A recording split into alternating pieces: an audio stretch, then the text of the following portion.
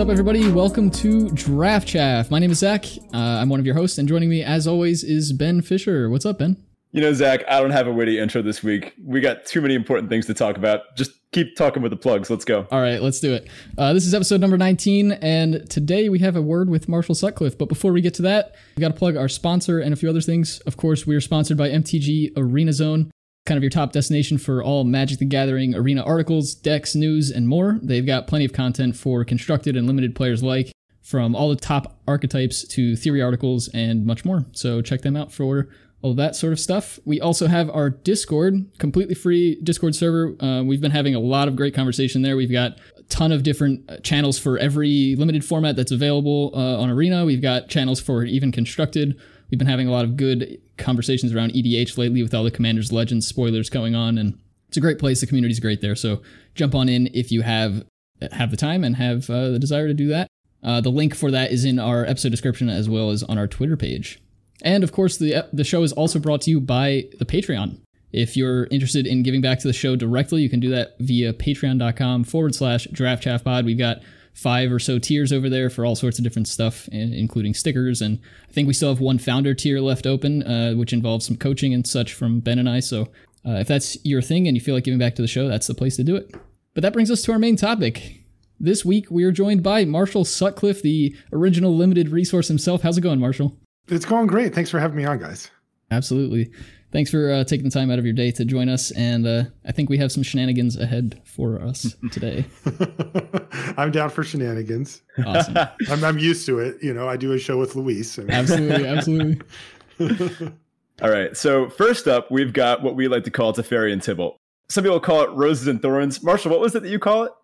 Props and slops. Props and slops. Yeah. So different names for it, but essentially it's like a weekly check-in where we see what was a high point from the week, what was a low point from the week. Just good to see how we're doing. So Zach, you want to start us off? Sure. So I guess my Tybalt will start there this week is that I've been dealing with a lot of back pain. I think I need to find a new computer chair because I've been sitting in this chair basically 12 to 14 hours a day. For those that don't know, I'm a site reliability engineer, so I do computer work all day long. So I'm in this chair for 8 hours for work. And then I'm in this chair again for like another 4 hours plus, depending on whatever random hobbies I have going on. So that has not been fun. Also, work has been super busy, which kind of melds into my Teferi this week. Work's been really busy, which is great, especially, you know, with all the COVID stuff going on. I'm just blessed to have a job at this point. But so being busy is good. But also the company gave us a mental health day off on Friday. So 4-day week for me. And we're picking up the puppy on Friday as well. So super excited about that. Oh, I can't wait to hear the barking in the background. Yeah, it'll be great. How about you, Ben? Yeah, so my low point, my Tybalt, didn't do too hot in the qualifier weekend. I played Green-Black Adventures against everyone's better judgment, including my own. I just couldn't resist. I should have played Yorion, but oh well, there's always next month. On my Teferi side, I had a great date over the weekend. So Joy, if you're listening, thanks. It was a fun time. And how about you, Marshall? Dang, this guy's going on dates and losing Magic tournaments. Sounds perfect. For me, I'm going to focus my what was it, Tybalt and Teferi? Mm-hmm. Yeah, on my watch channel that I've been spending so much effort on. I started a YouTube channel for my vintage watch restoration that I've taken on as a hobby, and I had a very high point and a very, very low point with it. The low point, my Tybalt, was that I was in the final stretches of putting this watch back together and got a little cocky, got a little ahead of myself. And there was a little tiny spring and I didn't do the thing to make sure it didn't fly away, and it flew away. Oh, no. And I didn't find it. Usually I find it. It just takes me a while. So I had to order another one, which delayed the project by 3 or 4 days, which was really annoying. But my Teferi is that it came in the mail. It was perfect. It went in, and the watch is now running great. So it had a happy ending, but yeah, you know, you always got to remind yourself that, you know, once you start thinking you're getting good at something, you're probably not. To be careful. So that was my low and high point for the week. Awesome. Very cool. Well, every week we do at least one, sometimes more than one listener question as well, and we thought it'd be fun to get that going as well while we have you here, Marshall. So this week, Dorrigan asks, what do you do to try and figure out whether a draft has gone badly due to bad luck or just human error? Is that for me? I guess all three of us will answer it, but yeah, go for it. Okay. Well, I will say that I don't spend a lot of time thinking about luck in that way. Like I don't sit down and try to assign blame, as it were, like, oh, well, I got unlucky or I screwed up. I do try to review a draft or look back at it and say, were there reasonable steps I could have taken at the time to have changed the outcome of this in a more positive way? And sometimes there were, right? Sometimes I misevaluated a card or underrated a card or overrated a card, or maybe I'm in a rut where I'm drafting the same deck every time, or I kind of have blinders on to a certain strategy, right? Like maybe I'm just not really feeling an aggro deck or whatever. So I just kind of let one go through my hands, and that was actually the deck that would have been best for that seat. And those times I do focus on those because, that of course is really relevant to you improving as a player.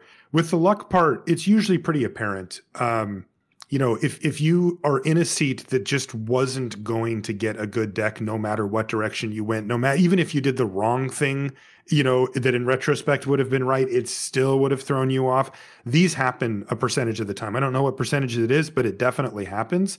And those are the times when you just write it off. I don't spend any more time thinking about it. I just understand that that's part of a draft and part of what's going to happen occasionally. And my job isn't to draft a great deck every time. And my job is to draft the best deck for my seat every time. And that is not always the same power level as the other deck. Sometimes you end up with an A+, where you open on color bombs and just slot into the right colors and everything goes together. And sometimes you end up with a D and you drafted perfectly. But a bad drafter would have drafted an F. And that's that's the part that I try to focus on. Yeah, I think that's a really good way to put it. Sometimes I don't think we all always focus on the fact that these are random packs, right? Sometimes the packs just break poorly and you don't end up with cards that make your deck feel amazing. Sometimes somebody changes their mind, and switches colors, and you were reading the table right, but then the table changed and it was too late, that kind of thing. Mm-hmm. Yeah. How about you, Ben? So something kind of like a personal level up that I've had in the past few years of drafting is sometimes I would get really disappointed when I didn't get to first pick like a bomb rare or something. And we spend a lot of time talking about pack one, pick ones, right? About what we're going to take first. But something that I think is good to focus on is that often that card doesn't even make your deck. I think if your pack one, pick one makes your deck every single time you draft, something's going wrong. So part of that has been kind of zooming back out and looking at some, I guess, quote unquote, bad packs and saying, well, what in this is actually going to slot into a good deck in the end? Yeah, that's a great way to put it. Hopefully that helps you out, Dorgan. Yeah, maybe don't focus too much on the bad luck part of things, but just try to keep an eye on what can you do to make your draft better for yourself? Are you getting that best deck in your seat? And if you are, then you're doing the right thing. Mm-hmm. So let's get into our main topic. Obviously, we have Marshall Sutcliffe here, which Zach and I have been ecstatic about this for weeks because for those that don't know, that have been living under, I guess, an obelisk or something, a really just gigantic rock, Marshall is a podcast host. He's a writer, he's a commentator, and he's what I would describe as an all-around awesome pillar of the Magic community. Everyone knows him. Everyone loves you, Marshall. Like, how did you get here? I read Twitch chat, I see the comments. All right, everyone that matters in the Magic community. There you go. So we know that you've been interviewed probably more times than you can count. So we didn't want to hit you with the same old questions that you've probably had to answer a million times. We wanted to try to get some new things, get you the chance to talk about things that you care about, right? And hopefully have some fun along the way. Zach, you want to start us off? Yeah, sure. So some of these questions maybe you've heard before, but to kind of ease us into the, the whole process here with our audience and such, what was your first experience with Magic? We kind of talked about this a little bit before recording, but yeah, walk us through that. Yeah, my first experience was actually way back when the game first came out, in like a little after that, but I don't know, 1995 or something like that. I was in high school at the time, and me and my best friend both picked up Magic, and we liked it enough to play against each other a lot, and maybe one other friend or something, but we just kind of messed around with it. We were definitely filthy casuals, or I certainly was. I liked to build decks. Limited wasn't a thing, and I liked the creative process of building a deck, but I had no idea how to do it properly. None whatsoever. I didn't know how many lands went in. I didn't even know that was important. And also, I didn't end up playing most of the decks in any real way. It was a lot of like gold fishing and kind of just exploring the space with my brain, but not actually like putting it to the test. My friend Jay, he's my best friend, and he actually was more of a competitive gamer at the time, and he actually played in some tournaments because we both live in Seattle, and so we would go down to this like incredible place that they had, the Game Center, the Wizards of the Coast Game Center, which was kind of right near the University of Washington. There's a road called the Ave, University Avenue, and it's all restaurants and bars and, cool shops and stuff like that. And Wizards had a space there that was two stories, and it was huge. And the top had like a retail store and like even a little arcade thing and stuff like that. But the bottom was the play area, and it was insane. I mean, they had it decorated, tables for people to play Magic tournaments in. They really made a big push. And they had a cafe called Del Moody's. I remember that, where you could get fries or whatever.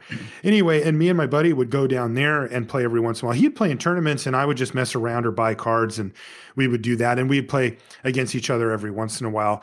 But that was my extent of it. I just messed around with it, basically. I owned some cards. I enjoyed it. And that was it. I never really got into it, though, as like a real hobby. It was just something that I kind of did it on the side. And then, maybe 10 years, 12, 15 years later or whatever is when I got reintroduced to the game, and then I got hooked.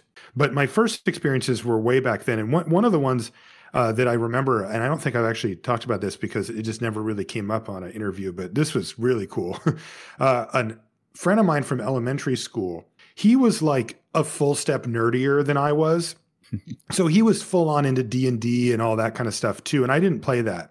And he got into Magic when it first came out. Like, he was one of the people that apparently were marketed to by Wizards as like, hey, you can play this game in between D&D matches or whatever. Well, he did. And at some point he ended up with a shoebox full of cards, and he didn't want them anymore. And so he brought them into the comic shop where my friend Jay, who I mentioned, worked. And we worked out a deal to buy them. And we gave him $50 for the box of cards or whatever. And that was a lot. I mean, I didn't have a job yet or anything. So it was like, we split it or something like that. It was a ton of money for us at the time. But we ended up, he had beta. Everything was beta and Arabian Nights in that box. And there was a Juzam Jin and a Mox and a whole bunch of random stuff. And it was worth something at the time. Like, we remember feeling like, oh, wow, we kind of hit it. This is great or whatever. But I ended up, not really doing much with those cards and then finding them later. And while it wasn't like a treasure trove of thousands and thousands of dollars, there was some pretty sweet stuff in there that I found, I don't know, when I started playing again like 10 years ago. So that was kind of a sweet early purchase that I wish I just would have put that box away and ignored it, but I probably traded it all for crawworms or whatever. No, that's awesome. I'd never heard of that Wizard store. Does that still exist? No, God, no. It only lasted for a couple of years down there.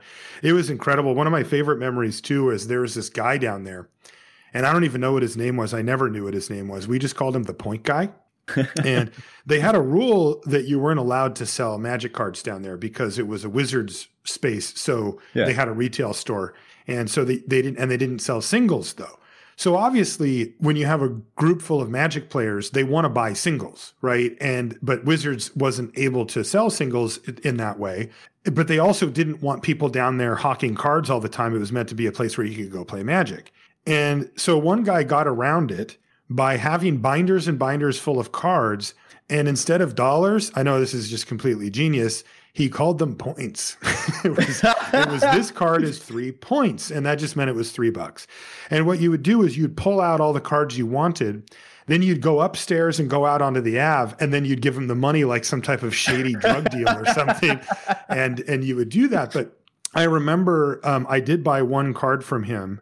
And I since sold it or something, but a friend actually gave me one for a birthday a long time later. But I bought a Chaos Orb.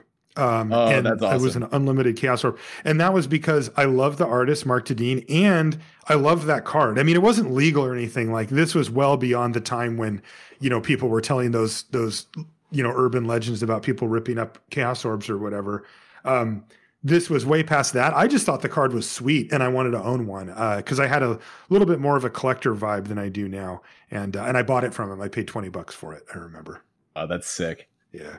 So this might... Mm-hmm. Oh, sorry. This might play into it, but did you have a first favorite Magic card? Yeah. What did I like back then? One thing that stood out to me when I did find my old collection all that time later was I had damn good taste. Because one card that I loved, and it made no sense for me whatsoever to love, was Wasteland. And I had 6 Wastelands, I had more of that card than any other card in my collection, like any common, anything else that I had gotten.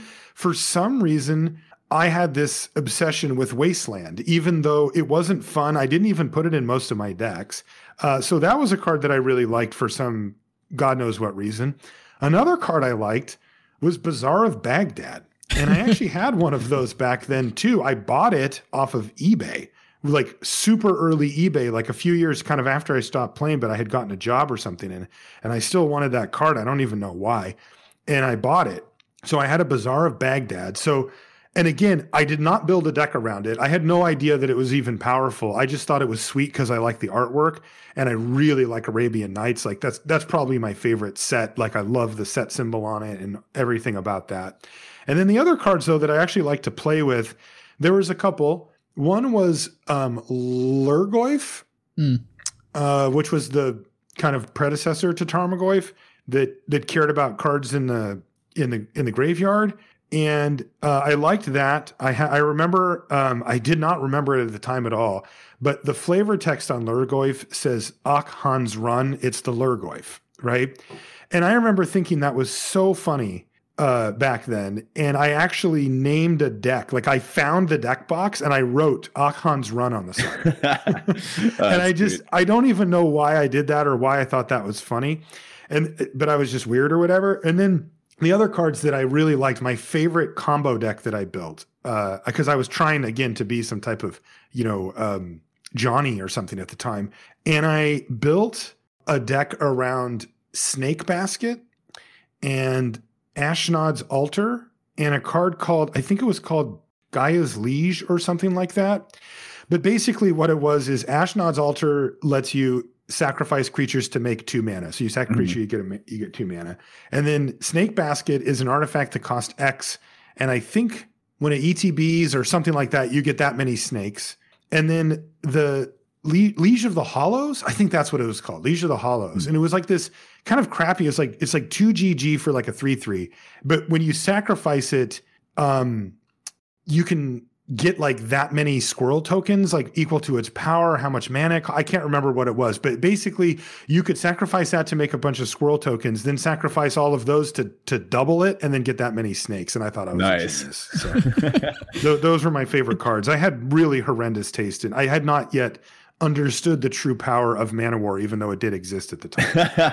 Well, okay. my first favorite card was Celestial Archon, which is not anywhere close to the power level of some of the cards we're talking about for you. So yeah, I mean, I was so old school. Those cards were just all busted, Oh yeah. I mean, I saw a 4 power flyer that was also an aura, and I was like, whoa, you can do that? That's a sweet card. I like that. Yeah. Yeah, Sphinx's Rev for me is easily my favorite card. I'm a dirty... Look at this guy. Just comes in and drops the bomb on us, huh? I'll just go for Sphinx's Revelation real casual, Yeah, he looked at the game once, saw Sphinx's Rev, and he hasn't looked back. Yeah, I'm a dirty... Do you also like Lightning Bolt and Counterspell? I have been one to play those cards every now and then. You go. I am too. I'm not lying. That was actually one of my biggest things when I got back to the game. I started back in M10 for those who don't know, but when I got back to the game, I found I had 2 full play sets of lightning bolts, and I was just like, "Ooh, yeah, I'm so happy about this." Gonna put those on the stack. Oh yeah, yeah. I love lightning bolt, just everything about it. And again, I feel like I'm really lucky, because I can't remember why I decide to do these things, but then I do them and then they work out well. Like for example, not just the Wastelands, but when I first started doing coverage, I got it into my head that I wanted a playset of beta lightning bolts. I've always loved the way the card looked. I had one before. And So what I would do is when I would go cover GPs, I would walk around on my break to the vendors and I would just look for like a decent deal on like a really good condition lightning bolt, not like perfect, but like near mint or whatever. Right. I didn't want beat up ones. I wanted nice ones. And, people would be like, oh, hey, Marshall. I'm like, hey, what's up? Yeah, you got any decent beta bolts? Yeah, I'll give it to you for this. And I'm like, done. And I bought them. And I don't know. I think they cost like 40 or 50 bucks each at the time, which I felt like was kind of stupid because I really didn't need them. But I was also playing Constructed and PTQing and stuff a fair bit then. And, they did reprint Lightning Bolt in like M11, I think it was. So, I needed them, right? But now I just have them sitting, but they went up so much. Like now they're worth like infinite. So yeah, I'm just going to like follow my gut on this stuff now. If I think a card's cool, then it's going to become cool at some point. I'll just have to wait. Yeah, there you go. I think that's the trick, right? Everybody, Magic's not a cheap hobby, but if you join in to the hobby and then you leave it, you buy a bunch of cards and you leave and come back like 10 years later, you suddenly have all this money. Exactly. Just wait on it. Yep. Stocks. So next question we have for you here is describe your MTG playstyle in one word, if you can. Tempo. Tempo. I love it. That's me as well. Ooh, now, hold on. I'm gonna challenge you on this because this is a question that comes up every once in a while in the Magic community. How do you define tempo? Well, the way I define it for my play style is my dream game is that I either return things to your hand or use cheap interaction to negate early things and kill you with. I'll give you 5 cards in hand. I want to strand 5 cards just stuck in your hand when you die. That's my dream, right? And meanwhile, I use the last card out of my hand to finish the job. Like I want to be super efficient and knock you off balance, right? Like you play a creature, I want to bounce it back to your hand. You play a spell, I want to bounce that back to your hand or counter it for less mana than you spent while also applying pressure. One of my favorite decks probably ever to play was when Modern first came out. There was a Teamer deck, a Delver deck. And it had Tarmogoyf and Delver, and then it played a bunch of cheap, it played the lightning bolts. In fact, I used those exact bolts I was talking about in that deck. And yeah, you would mana leak stuff and you would, use whatever the cheapest counters that you could, the cheapest interaction that you could, and you get your opponent dead by clocking them over the course of 3 or 4 turns with like a Goyf and a flip Delver or one or the other. So that to me is exactly the type of thing that I want to do. Now, in a more broad sense, to answer your question about tempo, the way that I categorize it is basically when you can spend less mana or when you can spend your mana on something that's a temporary effect that you can use to win the game before your opponent can recover. So, the ultimate tempo card is probably like an unsummon, right? Which does not solve the problem for you unless you can kill your opponent before the problem comes back or becomes big enough problem for you to die. And, so I view all of those type of cards as tempo plays that use your resources to simply set back your opponent and then force you to capitalize on that setback. And if you can't, you'll lose. I mean, if you build a deck with no pressure and a bunch of unsummons, you will lose every single time, right? So it's that kind of combination that I like. Mm-hmm. Yeah, that's sweet. That's pretty close to, I guess, my play style as well. Personally, I guess I'm a little closer to Andrew Cuneo. I'd rather just draw my card, play my island, and let you do your thing, and then tell you can't do your thing. Oh yeah. Ben's a dirty green-black graveyard matters mid-range player. Although I will say, in limited, my favorite form of card advantage is stranding cards in my dead opponent's hand. In limited, that's how I do it. But it feels so good, doesn't it? Yeah, I love that feeling. Really best feeling in the world. Yeah. Mm-hmm. I've got a bit of an interesting next question here. So on your M21 Sunset show in limited resources, which for those that, for some, in some bizarre twist of fate, are familiar with our podcast and not limited resources, just stop listening to us. Go listen to limited resources. We probably have a pretty big overlap on that Venn diagram, I'm sure. I would guess so, yeah. So on your M21 Sunset show, LSV requested that you remove the most frustrating bad card to lose to, with some objection from yourself, if I recall. So I'm happy to announce that with your blessing, we would love to have that show or that question migrate over to our format farewell show. You guys can use it. I can't stop you anyway. Go for it. Yeah, I'm gonna try to clean that, like, because he had a point, but also his point wasn't right. So it was like I need to figure out what he was really trying to say, because they were different things, but like not in the way he was saying. But yeah, that might be it. Well, he was comparing it to one of the other categories we had, and I can't remember what it was now. It was like a newer one that I had put in, but might have been like sure. Go for it. Okay.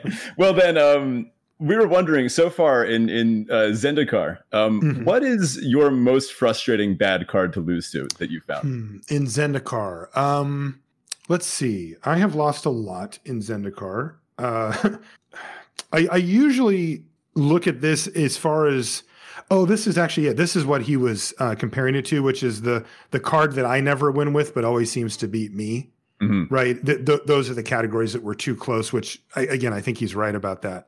But we need to just reword something there. One card that I've lost to a fair bit is Might of Marasa. The, kicked +5/+5. That is a type of card that can steal a game because it turns out 5 is a heck of a lot of damage. I don't know that I'd go as far as to call that a bad card, but it is a card that I think, often doesn't make the cut. But when it does, it's not embarrassing or anything like that. So that one isn't quite enough. Let's see. What other cards do I lose to a lot that I'm like, oh God, really? Oh, I know one, Kite Sail. Yeah. Most of the decks should not put Kite Sail in their list. People have too low of a bar for what their card does for them to help them win. And Kite Sail is a perfect example of that. You kind of read it and you go, it's flying. Like, that's a good ability. Sure. Right. But they're not like kind of running the math on, is it worth an entire card slot in my deck to do that? And spoiler alert, it's not. There are times when it is. I actually streamed yesterday and my chat bullied me into running it in a Warriors deck that had 2 core Blade Masters. And there it was good because your equipped warriors get double strike. So like if you just have like the random 4/3, like the Expedition Champion or whatever it's called, and you just throw the Kite Sail on that, it's 4 power flying double strike as long as your Blade Master's on the battlefield. Now that ends the game in a turn or two, so that actually is worth it. And I did like how it performed there. So if, like most cards, there is a place and a time for it. But when I lose to that card in just like a random, a deck that's not really taking advantage of it, I'm always just like, duh, like that shouldn't be in your deck. Of course, because I get to tell people what cards should or shouldn't, it's obviously not how it works. But there are many times where I beat that card and I usually think, the reason I won this game is probably because you put that card in your deck, right? You just played a card that did so little and my cards actually did stuff and that's how I was able to win. But when I lose to it, it feels the reverse of that. Mm-hmm. Well, yeah, like I said, with your blessing, we're happy to adopt that question into our go for it. Have fun. Yeah. All right. So next up here, we have a little bit of a less of a gameplay question for you. But if you had to live on any plane from Magic as an ordinary, non-magical citizen, which would it be? Oh, my God. Things I don't ever think about, Alex. How about... All right. How about Arabian Nights? Yeah, that was my guess for you too. It's the closest to Earth because it takes place on Earth. And I'm not going to lie. I feel like if I lived in like Ravnica and I was a non-magical being, I would get killed and like some rogue would just slit my throat in half a second. And I'm like, okay, that was cool. Right. If I'm on Zendikar, a rock is falling on me like 100% of the time. And I'm just like, this is stupid. Why did I choose this plane? At least if I go to Arabian Nights, I know my way around a little bit. I can learn the language or whatever and carve out a nice little life for myself. So I'm going to go there. That's fair. For having not thought about that prior, you gave a very adequate answer there. I like that. Yeah, deeply adequate. Yeah. Speaking of languages, real quick, this is not on our agenda here, but you are bilingual, right? You speak German as well as English. Yeah, I can speak German. Yeah. Mm-hmm. So I have an exchange sister. I call her my sister, but she's from Germany and she's getting married this summer. So I've been learning German and I have a very brief question for you about the language. Okay. As a native English speaker, how do you handle the CH sound in like ich and the R sound? Like I have no idea how I'm supposed to pronounce those. So most native English speakers have really, really difficult time with those two sounds. And I honestly have no clue why, but I don't have a hard time with those sounds. It's weird. When I first started learning German, I realized I can make those sounds and it sounds like how they do. And I was like, okay. And I took a class at some point and everybody else was terrible. And I was like, wow, I actually sound better than this or whatever. And it actually screwed me up because when I went over there, I would say the words that I knew at the time, but I would say them well enough so that like it sounded like I really knew what I was doing, and I didn't. I was like still learning like vocabulary and like getting up to speed with how people actually speak in a language versus how you learn it at school, which is totally different. And it got me into trouble because they're like, "Oh wow, great, you just know German," and I'm like, "Yeah, no, I really don't. You're speaking way too fast. I can't hear what you're saying." Very difficult. Those sounds are really hard. The tips I would give are to soften both of them. You know, English speakers tend to generalize about languages like German and think that they're very harsh, and they're not, right? You know, ich is a soft ich, right? It's not ich where you're like, you know, choking or something like that. And the R's are similar there. It's right? It's in the back of your throat. It's a softer thing. It can be hard. You can say it hard and it's still correct. But if I was learning it again, I would tell myself to don't be afraid to soften those a lot and move them to the back of your throat as far as you can. And then that's kind of the best way that I can describe how to make those sounds. Perfect. Danke. Bitte. Here's another bit more magic-y question for you. Zach and I and our community, we've been building a cube. And it is a draft chaff cube.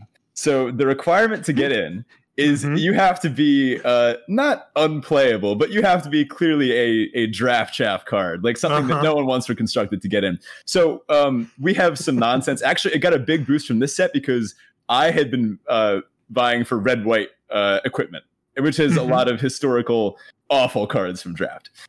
So if you could suggest one card or one archetype or some kind of input for this cube, what would you consider? From Zendikar or in general? We're going as far back as you want. So what's like a draft chaff archetype or a card that you think could be fun in a cube like this? Oh, this is great. I mean, my mind automatically, now I don't know if you can support them fully, but I go to like build around cards, right? Like cards because those are the ones that stand out. Like if I just, you know, name some random common or whatever, that doesn't really have any punch to it. You know what I mean? So, so my brain goes to those. So I would look to some of my favorite build around cards of all time. Many of these come from like Innistrad, right? Was very, very good for build arounds. One of the cards that stands out was Burning Vengeance, which is 2 and a red enchantment. Whenever you cast a spell from your graveyard, it does 2 damage to a creature or player. So like primarily flashback based, but can be, you know, whatever, there's other cards you can cast from your graveyard as well. But those can fit in if you can work in enough cards that actually do it. So I would like that. Let's see. I'm thinking about like some of the more broad themed type cards. And and there's so many that I would not put in a cube like that. Like you mentioned equipment stuff, maybe not, I don't know. It depends on how much stuff is there. If you want to go full trash, like really bad, one theme that I'd like to explore are cards that care about, prevent, or augment shuffling. Ooh, that's awesome. Right? Yeah, you know, and like a little twist that you could put on it are cards that shuffle cards back in to your graveyard or something like that. You know, there's been multiple printings of cards like that. There's a card, I don't remember what it's called, but it's like, I think it's a 1/1 for 1 in blue. And I think it gets like a counter every time you shuffle or something. Like that might be one to look into. But obviously I can't remember the name. But yeah, I would explore the space, let's just say, on cares about shuffling, because who cares about shuffling? Oh, take notes, Zach. We're going to look into that one. Absolutely. One that I've really wanted to do is Big Butts. One of my first ever like individual decks that I built without net decking was an assault formation deck, which makes your creatures attack with power instead of with toughness instead of power. I'd love to do something like that. You could have high alert, make it like the Bant color scheme. Yeah, you know, there's you could expand that to things that switch power and toughness as well, because there's a lot of those that are worth building around, like Doran, and there's an enchantment that does it too. So yeah, that'd be sweet.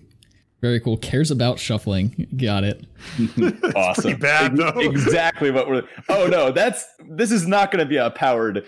This cube sounds amazing. I love it. Oh, we're super hyped for it. When it finishes, we might actually. We've talked a few times on the show about giving a copy away to one of our listeners. So hopefully, oh, we that's get to great. Yeah, because this is not going to be an expensive endeavor, right? Exactly. Like you're just getting a bunch of 5-cent commons and uncommons or whatever. Yep, exactly. Yeah, that's dope. I love it. We'll definitely be posting updates with this. That is sweet. Yeah. So I guess next question, to get off of Magic a little bit, if you were a potato, how would you want to be prepared and served?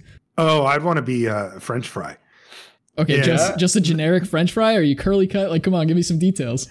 Well, so I would specifically want to be a French fry from my favorite fast food restaurant, which is a local restaurant in Seattle that's been around since the 50s. It's called Dick's Drive-In, and it is a Seattle favorite. There's 5 or 6 of them around.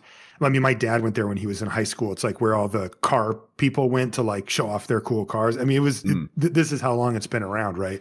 And they do the thing where you can watch them take that big potato thing where they put it in and then they pull down this big handle and it like shoots out the fries out the bottom. I definitely would want to get peeled and put into that machine and then made into French fries from Dick's. That's the way that I'd go out for sure. Perfect. I'm glad we get to expand on the French fry discourse that you started in LR. That's right. Yeah. And I feel like it would be a kind of a utilitarian way to go as well, because you make somebody happy, right? You're on your way out, but you're going anyway. You might as well become a tasty snack for somebody on their day or whatever. Does anybody not like French fries? I feel like that's just a universally enjoyed food. Chris Kavartek. Really? Yeah, he said not to eat them because they're unhealthy. He's a training dietitian. Okay, I'll give him a pass for that. Yeah. I mean, he's obviously right, but he probably likes them. But he's against them. He took a strong public stance against French fries in an interview that we did with him at the Mythic Championship. Well, yeah, sure. I could, make healthy choices at all times. Sure, I could, choose to play the best deck instead of green-black adventures. But sometimes you just do things because you want to. That's right. Agreed. Another bit of a nonsense question here for you. Let's say that COVID, the pandemic, it progresses and it mutates a little bit and it turns into, say, a zombie apocalypse. How long would you last in a zombie apocalypse? And why? I would be amazing. Like, yeah? I am the guy you want. Oh, totally. Like, I'm all set for it. Like, not really. Like, I'm not one of those, like, I don't have a gun. I don't even know how to shoot one. I think I have a knife that I use to open up, like, UPS packages, but that's about it. But I have done a lot of hiking. So I vaguely know how to get around in the woods and like how to make shelters and stuff like that. So at least I wouldn't be drawing dead on that part. I'll eat anything. So bugs or whatever, I'm good to go. I'm not picky eater. So that's a big strength of mine. Also, check this out. I have wristwatches that don't require batteries. They'll just run, right? Like we'll always know what time it is when we're getting away from the zombies, because that could be relevant on some level. Are those the motion-based ones, right? They like charge themselves when they're moving? Yeah, I have some of those. And then I also have some that you have to just wind up on the side. So you can pick. I've got so many of them at this point that if the apocalypse hits, Zach and Ben, you guys each get a watch and you can just pick whichever one you want. Awesome, man. We'll be calling you up. I can't carry them all, Yeah. And then also I like camping and stuff. So I'd be, I wouldn't be complaining that much when we were, I'm just assuming that we're heading up to the mountains to try to get away. I don't know if that's actually the best strategy, but that's what I would do, at least to start. Well, you're also so I think I'm good to go. Right? Like I'm a pack one, pick one at zombie apocalypse partner for sure. Yeah. Well, you play a lot of basketball too, so your endurance is pretty high. Good cardio. Yeah, it was until the pandemic hit. So if the pandemic itself actually turned into the zombie apocalypse, I'm in bad way. Like I haven't done hardly any physical activity for months now. So, because basketball was really the thing. I had played 3 times a week, but basketball's hard. You go hard when you hoop. And now I'm just like, I've gone for a couple of runs and I'm just like, I hate literally everything about it. Like I just hate my entire life when I'm running with no hoop at the end of it. So I would need to get off my butt a little bit and get into better shape. But I feel like it's not too far away. Like I might be able to get it back quickly. That's probably a dream, but. Well, now I'm disappointed that we're on the wrong sides of the country, just in case this does happen. But yeah, you're going to have to go for quite a trek to get your watch. I'll tell you that. All right, next up, and this is one that I've been super excited to get your take on. So WotC has decided they will be making changes to draft as a format. What's the number one change you're hoping to see? And what's the number one change you're hoping not to see? Oh, that's really interesting. Let's see. So this gets a little tricky because digital is so different than paper. A change that they made a few years back that I really liked was the change to league play. Mm-hmm. But that's not really applicable for regular booster draft.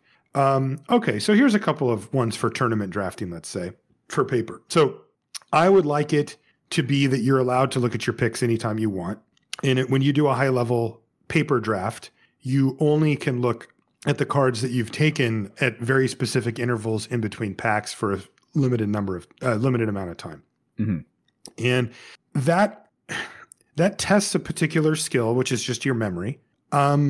I don't really like having that be part of the equation. Like, to me, drafting uses enough of your brain that, like, literally memorizing the cards that you've taken isn't real. Like, hey, how many 2-drops do you have? I don't know, like 1 or 2 probably. I don't like that being part of the strategic equation.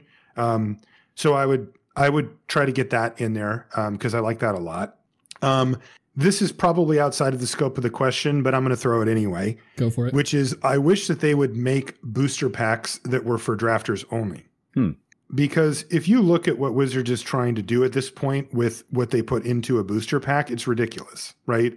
They're trying to appease 4 to 5 different groups of players, all with this one package, right? Especially before they started coming out with commander-specific product where, you'd see this random 3-color gold something, legendary creature at Mythic, and you're like, what does this have anything to do with this set at all?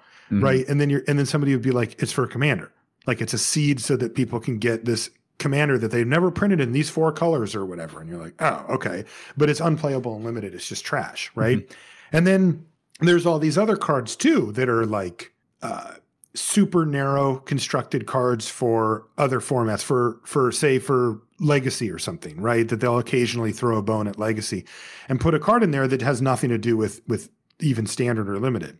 And then they have to do constructed cards, just regular standard cards. Well, that means they have to put busted mythic rares in because that's what sells packs and that's what people expect for standard. Well, those ruin limited games. Like, I know a lot of people like it that it gives players that are less experienced, also known as bad players, the ability to win, right? Like, this is the shortcut is, well, let's bad players win, right? That's what people say. Mm-hmm. And I don't really buy that because while that is somewhat true, Mana Screw also does that. And also, it's not a fun experience really for either player, I don't think, when one person goes, play my huge mythic rare, and the other person goes, yep, you got it, and just scoops up their cards. Like that, I don't think that newer player is sitting there thinking like, I got this, I'm good at this. And it's kind of like, what happened? The game's over, right? Yeah. Or I attacked with it twice and I won the game. And also, it ignores the fact that bad players also, air quotes, bad players also lose to these cards. The good players, air quotes, come in and they get to open up Mythic sometimes too, and they smash the ever-loving crap out of the newer players with it, and that's really disheartening as a new player where you're just like, I didn't even get to play. Like, you played some dragon on turn 5, I didn't have a removal spell, and I died two turns later. There was nothing I could have done there. That's not a fun feeling either. So to me, if we can have packs that were only for limited, that would be ideal because you could get rid of these super overpowered mythics and have them be good bombs, right? Like solid, exciting, splashy things that didn't have to meet the bar of constructed, that had to meet the bar of being relevant in limited. So I'd really like, I mean, I know that that's not going to happen. Like that doesn't make sense from a marketing, packaging standpoint. But when you open up a completely busted mythic, it just doesn't have a place in limited, right? It's just like, this is nobody who was designing a set only for limited would put a card this good in relative to the other cards. Like, it just feels silly, to have some of the cards that are just so overpowered that they just don't really fit in what's going on in there. And so I would make that change. And what was the other side of the question? It was a change you're hoping not to see. But real quick, just to touch on something you said there, do you see that like the way that they have kind of split into, they have like set boosters now, they have draft boosters now, so they've named it that, but it's no different than what we're used to as a booster pack. And then they have all these different types of boosters. Do you see them ever moving? Because I would think they'd have to collate it different, right? They're not going to design 2 sets just to get draft boosters. So if we ever did see what you're describing as a draft booster, what do you think they would have to change with the actual collation of packs? Would it just be commons and uncommons? They just ignore rares altogether, or? No, I think you want rares, and I think you want mythic rares, and I think you want them to be very strong cards. They're fun, they're interesting, they can do things with the design space that you can't do on commons and uncommons. And I don't mind. I want bombs in my format. I want exciting cards to open. That's a big appeal to Limited. I don't want them gone. I just don't want them literally 10 times better than any uncommon. Right? The disparity is just too big. I want it to be a big, powerful, splashy, cool card that doesn't just auto win the game or put yourself in a position where your opponent either answers it immediately or loses, or we've even seen bombs where they can't be answered, right? Where they stay, if you guys remember Tetsamok or whatever, like these are cards that are just like, they're not interactable, right? I want all of my Limited matches and cards to be interaction. And, from a design standpoint, just as an example, and this would be another answer for the original question, is like, I would never print hexproof or shroud or anything like that. I hate that mechanic. Protection. And I also would take protection from anything off the table. The one that I did like was when they had hexproof from a color. That one felt okay to me. Like that was a tempered version of what we saw. But like protection from a color, I hate, and I hate just blanket hexproof as well. Those to me reduce interaction, and all I want in my Limited matches is interaction. I want all my Limited sets to have good removal, playable removal, at common, so that no matter what my opponent does, if I've managed my resources correctly, I can have an answer for it in hand and kill it. And when they print bombs that you can't kill or interact with, it's just uninteresting, right? Like I don't mind losing. I lose all the time. I'm used to that. But if my opponent plays a thing and I just can't do anything about it, it's like, well, what am I doing here? Right? Like no matter, like I can literally flip my whole library over and I don't have an answer for that card in it. Like, what are we doing? Right? Like that part I don't like. Yeah. So would you consider Dream Trawler interactable? Not enough. No, that's a perfect example of a card I would never, ever have in a Limited set. The only thing that Dream Trawler does is have a tough mana cost, and it's not impossible by any stretch. It's just difficult. And that was the only hedge that they gave us. Otherwise, the card never loses. And, going back to your question, Zach, about where they go with the packaging and stuff, we've definitely seen them start to take moves to break things away. The Commander products being set out, the boosters, as you described as well. And now we see a whole lot of supplemental stuff that they really couldn't fit into a booster pack, like the, what's it called? The secret layers and stuff like that, that they tried to kind of work these special edition stuff into boosters, but now they're just like, screw it. Let's just separate them out. And it works better that way. And I do think that those are steps in that direction. I don't, however, see a world like, I think if they made boosters that were only for Limited, they just wouldn't sell enough, right? Like, it's like there's a lot of Limited players around, but that would have to be this sort of niche product that was off to the side. And like you said, I don't think that they want to dedicate an entire extra stretch of R&D time and resources to just making one, just to make it the Limited set the way that they want it. So. Yeah. And that's okay. I don't think that it's a disaster the way they have it. The sets have been great, and I don't think that it's a needed change. It's just that I think of the world in terms of like, how sweet would it be if we had an entire set that was literally just for Limited players, where we didn't have those crazy imbalances. Yeah, that makes perfect sense. So next question, again off Magic.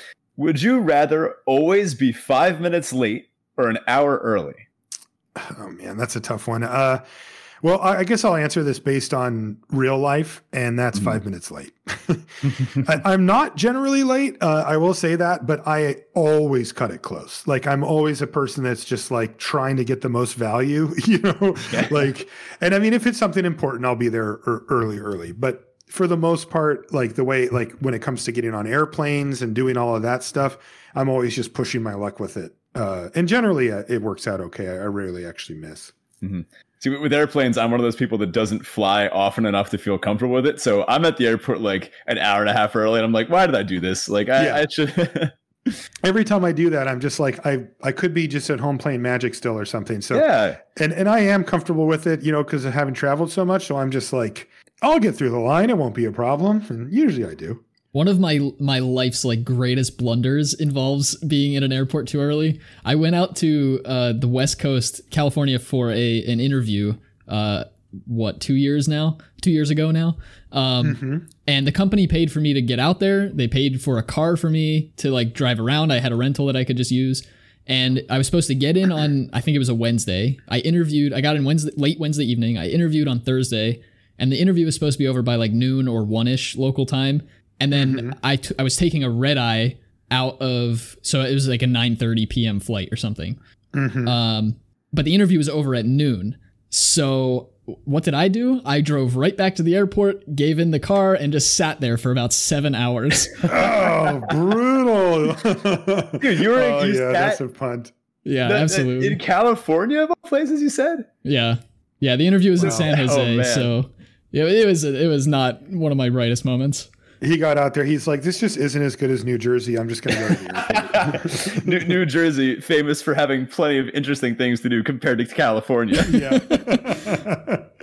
Yeah, that's brutal.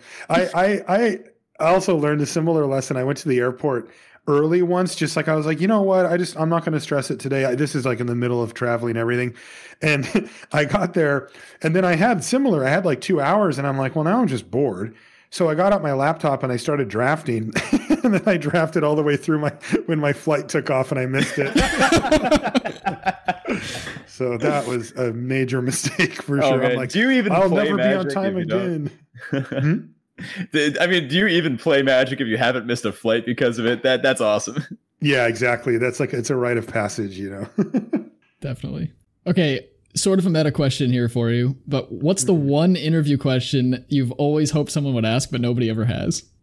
I'm pretty open on interviews. I usually try to tell people, like, you can fire away. Like if it's something that I really can't or won't answer, I'll let you know. But otherwise, like, I like to get into a real discussion like we're having here, right? Like I don't like having questions just fired at me and then I just answer them and then that's it, right? I like to get into it a little bit and have a real conversation with somebody. So, for me, I usually just say like green light, like fire it off, I'm often surprised that people, that when I tell people that they don't ask more like personal questions or more like life questions or more like behind the scenes podcast stuff, stuff like that. Those are the questions that I kind of expect, but most people don't. I mean, they're probably just being polite, not asking rude questions or whatever. But I don't know. I also tell people like, you can fire away and I mean it, like they can ask whatever. Again, I can't answer literally everything, but like, one of the things that comes up all the time, for people, that are content creators in the Magic space is like, what's your relationship with Wizards of the Coast, right? Mm-hmm. Like, are you a shill, right? Are you like some sellout that won't ever say anything about them? Or, what do you think about them or that kind of stuff and how that works? Those are the type of questions that I usually expect people to ask, but they never do. Mm-hmm. I think here, I can fire one at you real quick then. This is something that's been on my mind and probably a lot of our listeners' minds too, if we want to get personal, so to speak. So how have you been like dealing with mental health through the pandemic? Because this is something that I've been going back and forth on, trying new things, like trying to focus on self-care, but then trying to double check if I even know what self-care is. So how have you been doing through the pandemic? How has it impacted you? And what have you been doing to stay on top of it? See, there's a good question. There we go. Now we're getting personal. Yeah. So it's been really interesting ride for me for the pandemic, because when it first started, I was fine. In fact, I felt some amount of relief because I was getting pretty burnt out on travel. I'd been just traveling for 8 years in a row and it was getting to be a bit much. Mm-hmm. And so when I found out that my next couple of events I wasn't going to travel for them, I kind of felt like, well, that could be worse. Of course, I was naive at the time and also thought that the pandemic was going to last just, some number of months rather than a year plus or whatever. Mm-hmm.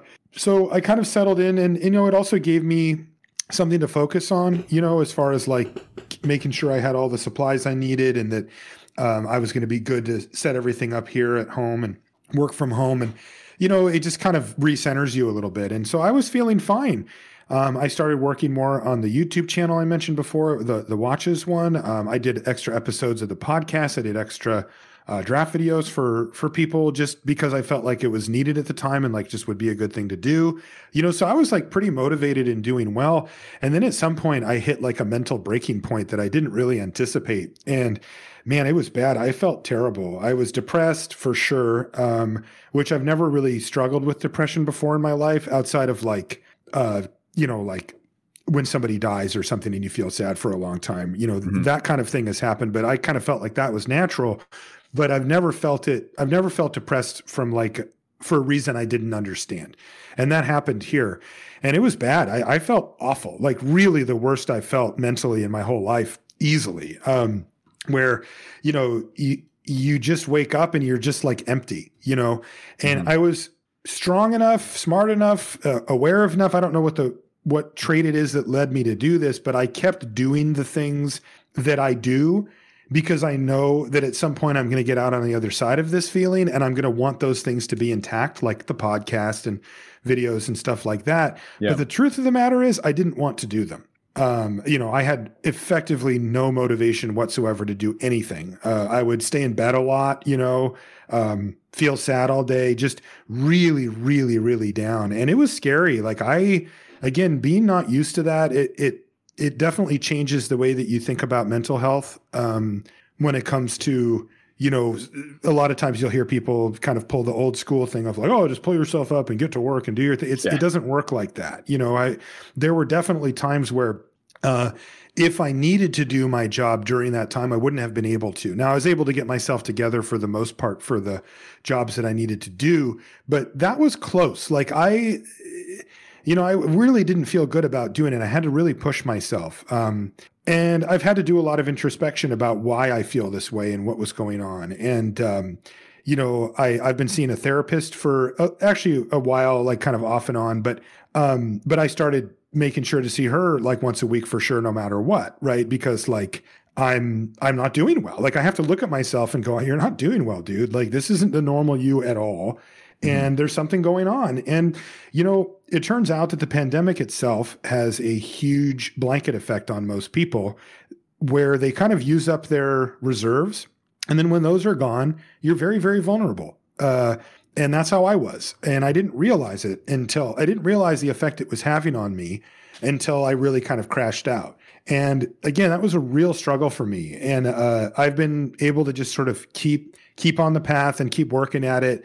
And after quite a while, I've started to now, the past, I would say 2 months or so, I've kind of gone back to feeling like pretty normal. Like I'm not good, I wouldn't say, like compared to before where like I get to see people and all that kind of stuff. But at the same time, I'm able to work now like every day. Like I've been putting tons of time in on all my Magic and watch stuff. So I've really felt more productive and better about it. And I feel, I don't feel that real deep depth of sadness that I had felt for a while. So I feel really good about that. But that took a lot of work. Like I had to really become a lot more self-aware during this time. And it makes sense. It's like, it's weird because when you're living the life, you don't really think about it and it's like hard to understand. But if I were to explain to you what happened to me in the wake of the pandemic, you would be like, well, yeah, you're probably pretty depressed at this point. Like primarily, I travel so much that it leaves my home life not quite as robust as a normal person who doesn't travel that much, right? Where you have like a circle of friends and family members and things that you do every week and places that you like to go and all that stuff.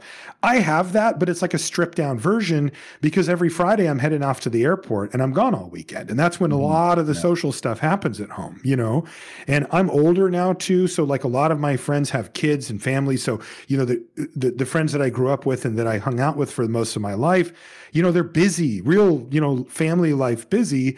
And so I don't get to just pop by and watch a football game with them anymore or whatever. Right. And so my social circles exist in the Magic community.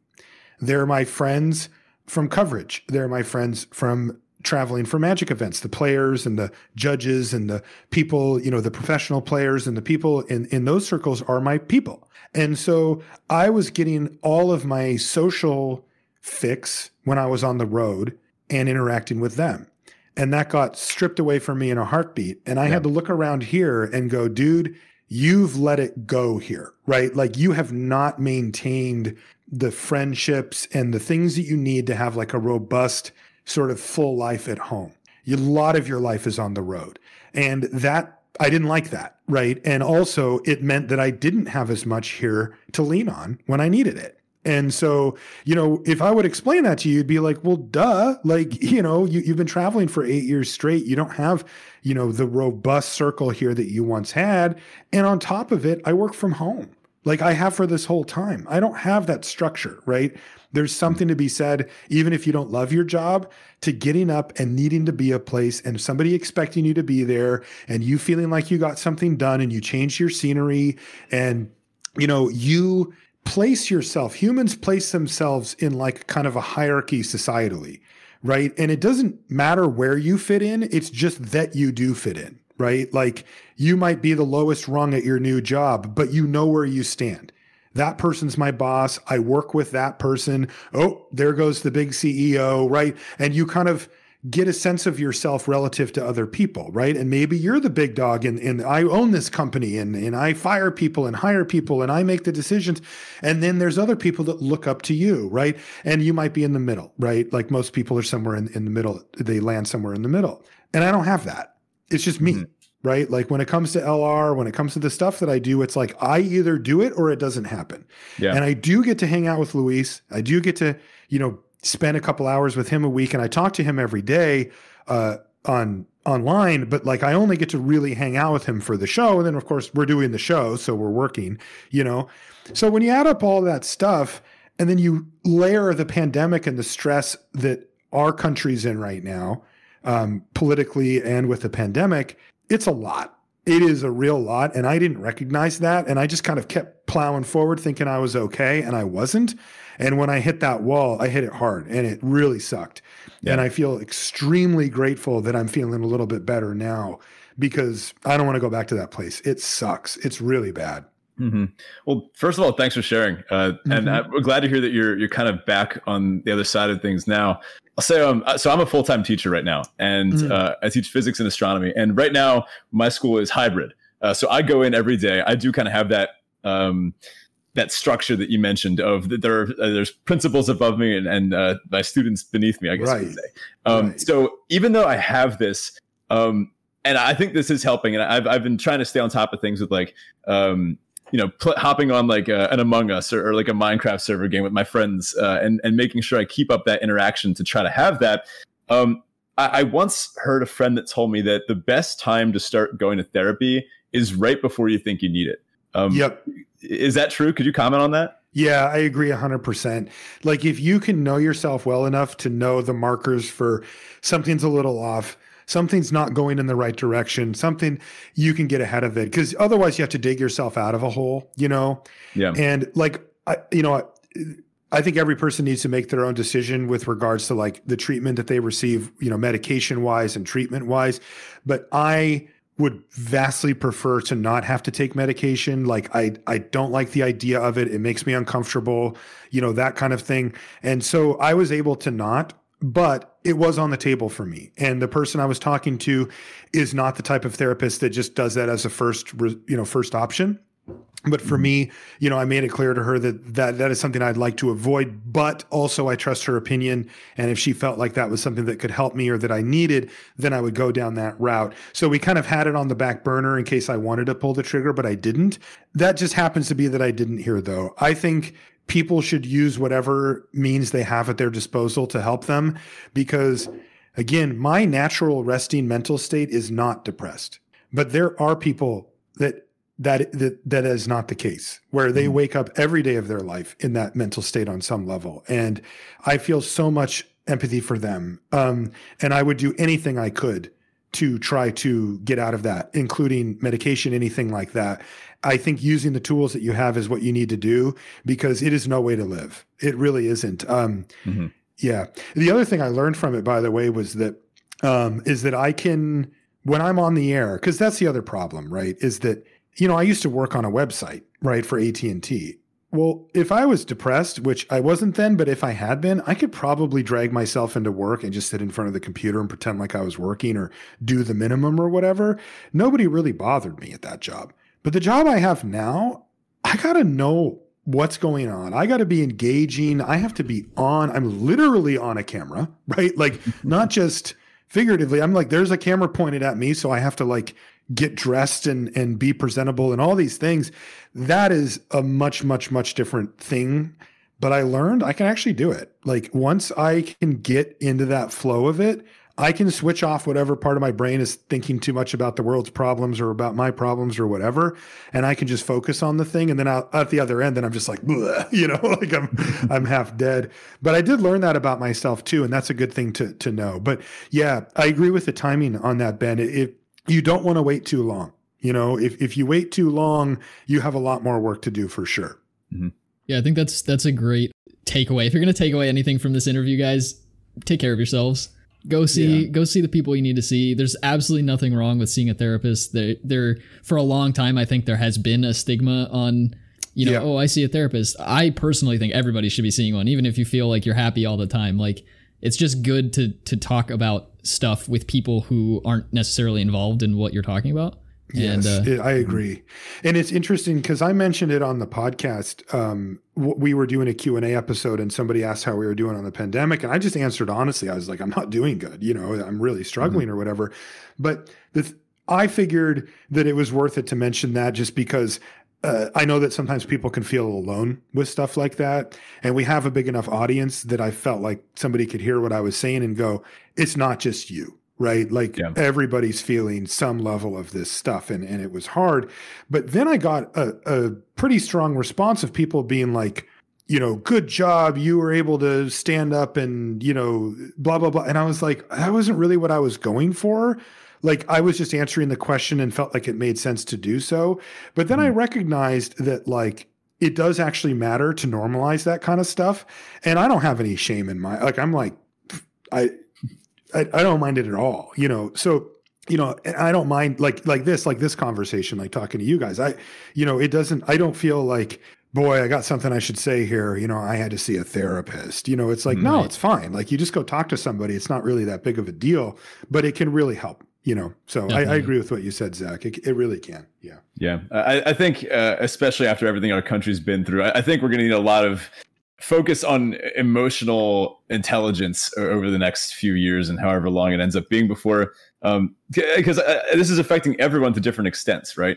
Mm-hmm. Some people are honestly going about their lives like nothing is wrong. And I think it is eventually going to hurt them mentally in ways that they don't understand yet. And those that are starting to realize, well, yes, this is hurting us mentally, I think now or yesterday is probably the best time to start looking into things for this. So I've been thinking of looking into therapy for a long time, but this was kind of been like the motivator that's made me go, maybe it's time to actually do this.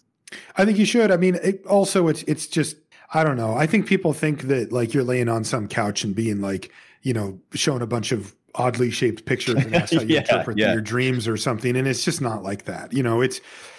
I think, Zach, you hit on this. There's something to be said simply for speaking about the things that are in your mind. Absolutely.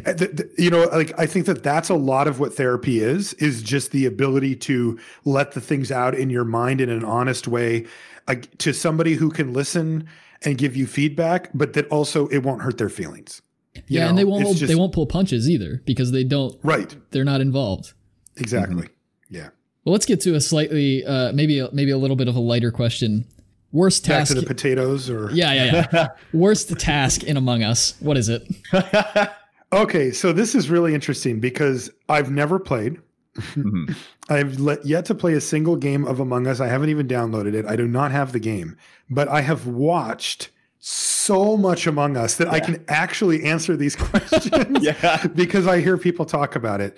So based on my observations, the hardest task is Simon Says, where you have to mimic the little keypad thing. Yeah. And the reason why it's hard, it seems to me, is that it takes a while and somebody always hits the button when you're like half a second from being done with it. Absolutely. So that's probably it. But I'm going to pick a different one, and it's based on me as a viewer.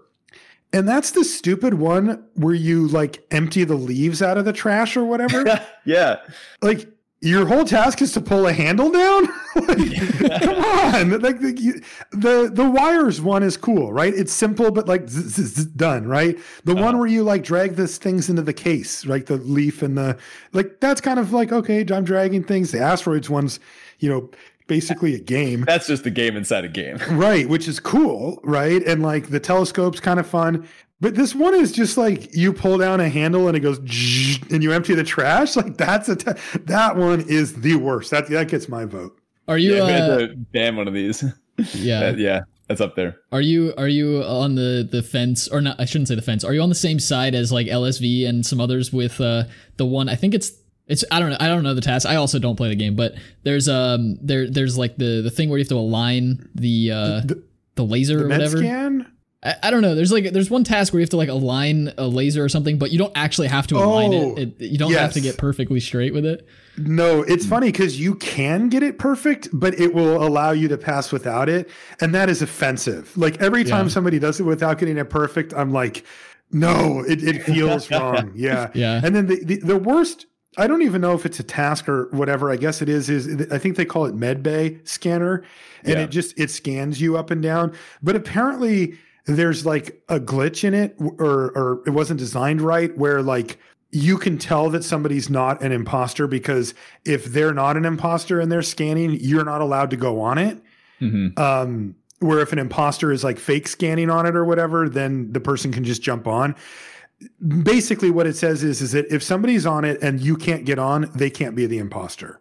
Mm-hmm. And so they had to make a house rule, at least in the one that I watch in Luis's Discord for this, that you can't use that information. You can't use that. That's probably the worst task just from a design standpoint, because it just lets you eliminate people as imposters, which is, you're supposed to have to figure that out on your own, of course. Yeah, definitely.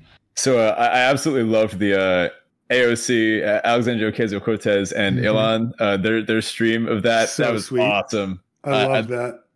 Yeah, I was just fascinated by how many people came out to watch. That was like 500,000 or something. I know. I was watching. It was insane. Yeah, incredible. Yeah, I think that was the second largest or the largest Twitch stream in history, like single stream in history. It was. Yeah, it was that, and Ninja stream with Drake, I think, was the other biggest. So here's a bit of a magic tangential one. If you had to be trapped inside the art of any magic card, what would it be? Oh, it would be Man of War. It would be my favorite one. Yeah, because here's the thing. It's a beautiful ocean, right? So you're swimming, you're having a nice day. Yeah, there's a scary shark on my favorite artwork of it. But our hero, the Man of War, has detained the shark and is dragging it away so that I can just swim in peace. Okay, so this is partially a loaded question because Ben and I talked about this ahead of time, wondering what you would answer, and we were actually back and forth on whether or not you would say Man of War. And I'm going to spill the beans here on you, Ben, a little bit, but Ben is hates jellyfish, absolutely hates them. Oh, sweet. So, okay, hear me out. So I'm a surfer. I've grown up at the beach my whole life, and these jellyfish, something on like a fundamental level just pisses me off about them. Like they don't have brains. So the fact that they don't have brains, but they're going around just causing havoc and chaos and messing with people. And then when they bump your leg as you're like waiting for a wave, you're like, are there more of them? Did that one sting? Is that actually, there's one time there was actually a Portuguese man of war that had drifted up from the Caribbean to an Ocean City, New Jersey beach, which is where I'm from. And wow. They get me. Okay, but I have to tell you, a Portuguese man of war is not actually a jellyfish. It is a combination of organisms that resembles a jellyfish strongly, but isn't actually in the same category as a jellyfish. Oh, it's like a different species. Does that get it off the hook, or is it close enough from your mind that it still falls into the category? I guess functionally it's identical, but I guess if structurally it's different, then I guess I could give it a pass. Yeah, I mean, the difference is that it has like multiple organisms that are actually combined together that each serve a role, a mutual role, and that creates this sort of organism. But I mean, it's obviously different from a regular jellyfish in that it can actually float to the top, right, where most jellyfish are actually in the water and just sort of going with the waves. Admittedly, the multi-organism thing is pretty cool. I guess I like them. I'm gonna move them up a tier in my head. But it's still from the bottom. It's still close to the bottom. Yeah. Okay.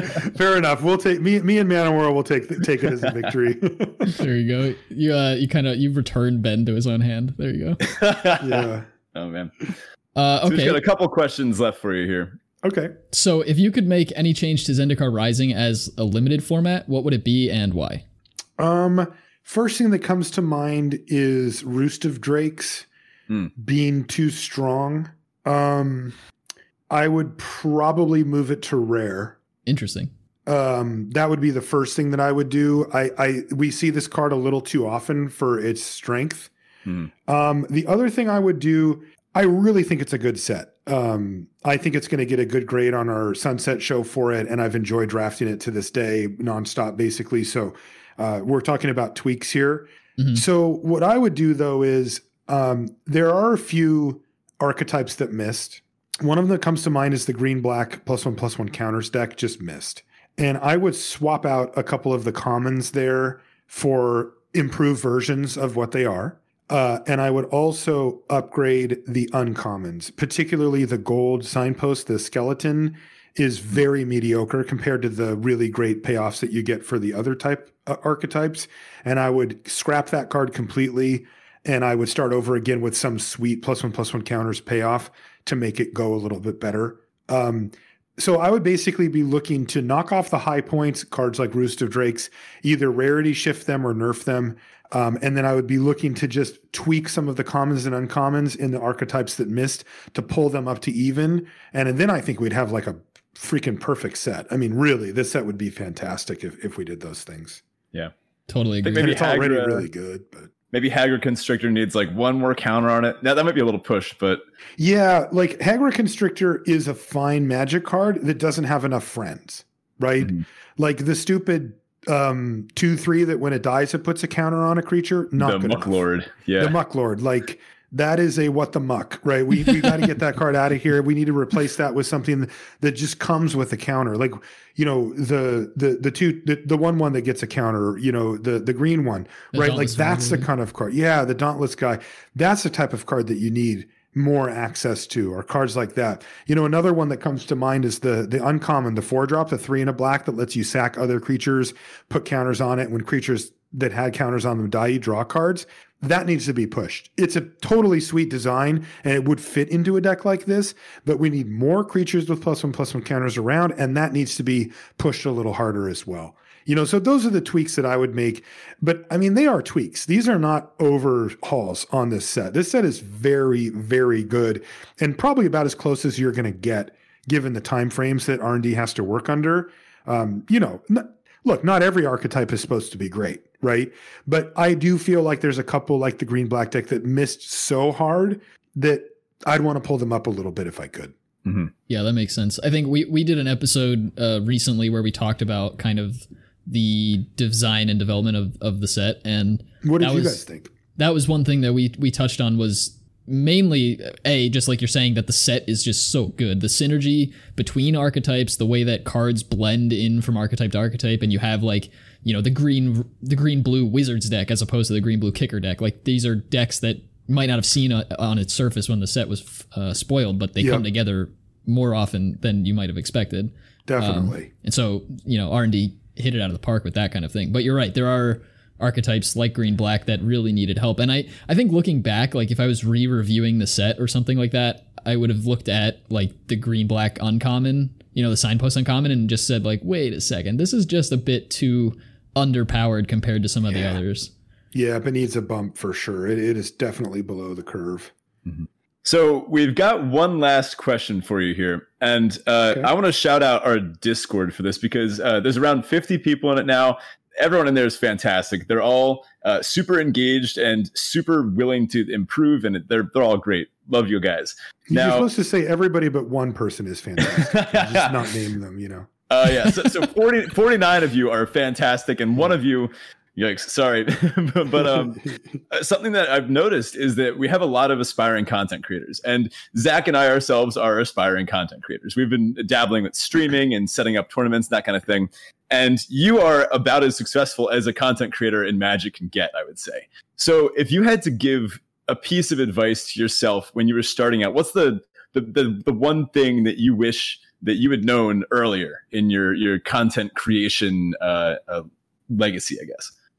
That's really good. When I started, I had not a lot of models to build from, right? There weren't people doing this stuff full time. So I didn't know what the trail was going to look like ahead. And I wanted to try to figure out if it was something that could be done. So I took a big leap and did it. Which meant that I had to make up a lot of this stuff on my own, right? Like about how I'm going to handle myself, how I'm going to approach these things. I have largely kept those things intact, and they've served me well. And I think that they're worth pursuing if you're a content creator. So the things that I would say to listen to myself on at the time, which again, I did actually do this. So this wasn't a thing where I'm like, I made a big mistake and I would have done it differently. This was more like reinforce this, do this more, which is to trust my instincts, but mainly my two pillars for content creation, the way that I've approached all of this stuff are content first, listener first, or viewer first, however you want to put it. Mm-hmm. So this comes out in a few different ways. It means being respectful of your audience every single time that you can. And I don't mean when you interact with them. Of course, you're going to be respectful of the people that you interact with. You're not a jerk, right? So that part's easy. What I mean is somebody asked me, hey, will you retweet this thing? Sure, I could do that. And a lot of people are like, yeah, whatever. And they just hit retweet and they don't really think about it. I do think about it. I think if I'm somebody who's following me, would this be relevant to them? Is this a waste of their time? Is this something that they actually should check out and that I wholeheartedly would endorse for them to do so that would be worth it? Or is this something that somebody asked me to do a thing, so I'm just going to do a thing? And I started to filter hard on that very early. When it comes to the podcast itself, I'm trying to be respectful of my audience's time, right? The world is swamped with content at this point. They can go anywhere they want to listen to Magic stuff, any other hobby they have, anything they want. So if they're going to take the time to listen to what I'm making or doing, I am going to do everything I can to make sure that they get what they want and not stuff that they don't. So Luis and I are generally very on topic on the show, right? We have a kind of a mission statement for what Limited Resources is trying to do. And when we get on the show, we're doing the show. Like, you will not find us off on some absurd tangent outside of a sign off, where we're not even talking about Magic anymore and it's about some personal thing, or we're talking about the show. We keep that stuff to a minimum because we're trying to say, if you came here to listen to Magic content, we want to bring that to you in the cleanest way we can. And this comes up in all these little ways that you'll see different content creators handle different things. If you go on YouTube, right? When I do my the watch videos, for example, I get right into it, literally right away. When you hit play on it, I say, hey, welcome back to the channel this week, and I go, right? There's no graphical thing. There's no, I'm so glad you're here. There's no long diatribe about how things have been going for me and whatever. It's immediately into the content because I watch a lot of content and I consume a lot of content, and I have heard all of the intros and I've heard all the stuff and I get it. Sometimes it's necessary. I do it on LR, right? It's a way to kind of warm up and get into the show. It's all good. But on YouTube, I don't want to see anything other than the content that I'm trying to get to right now. Mm-hmm. Another thing I do is, this is all, again, with regards to respecting the audience. I address them directly.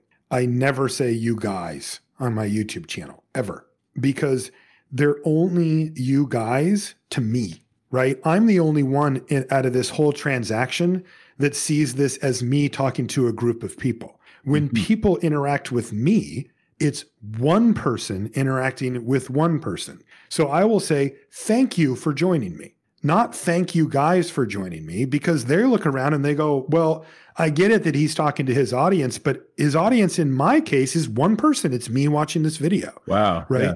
So I don't say you guys. And I don't use that term. I mean, I'm sure I've slipped or whatever, but I try not to do that because I want it to be a one-on-one interaction where I'm saying, hey, you, thank you for watching this because I know you could watch anything else and you chose to watch this and that's awesome, right? So I do that.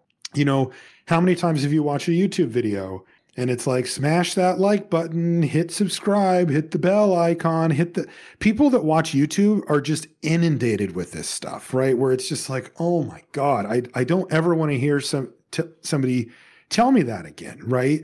So if I do say anything along those lines, it's at the end.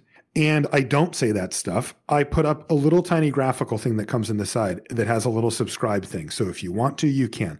I respect my audience enough to know that they understand that I want them to like the video. They understand that I want them to subscribe, but I have to earn that. And that doesn't come from me begging them to hit a button on a screen. It comes from me putting content in front of them that is so good that they don't want to miss it. And they ask themselves, is there a way that I could not miss when the next video comes out? And then they hit the subscribe button, right? These are the things that I try to do from top to bottom rather than, remember I mentioned the content comes first and the listeners come first, right? There's a lot of people, and I'm using YouTube as an example because it's more visible than podcasts, but everything applies to podcasts too, where people follow algorithms. They try to conform their content to the platform because the platform rewards them for doing so. For example, if you look on YouTube, most videos are between 9 and 10 minutes long. And that's because the algorithm has determined that for a short form video, that's the optimal length to be able to show the most amount of ads while keeping people's attention just long enough that they'll watch some percentage of the video.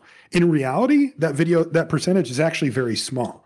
If you can get somebody to watch your average view time of like 2 minutes or whatever on a 9 or 10 minute video, you're doing great. Like that's where you want to be. And so the algorithm will reward that because it lets them serve more ads. The problem is, what if you had more to say? What if the video that you made really needed to be 18 minutes long to get your point across or to show the thing that you wanted to show or to tell the story you wanted to tell? Mm-hmm. If you decide, well, I want to get more views, and so therefore I'm going to conform to this algorithm, then your video ends up looking like everybody else's and you don't end up doing the thing that you are good at or that you want to make. So I ignore that stuff, right? I mean, the videos I'm making on the Watch channel are 45 minutes to an hour. They're obscenely long for modern content, but I don't care, right? Because what I want to do is I want to tell the story of this thing that I did, and that's how long it takes me to do that. And as it turns out, there's room in the content space for things that don't conform to the exact optimal everything, right? One of my favorite podcasts is called Hardcore History.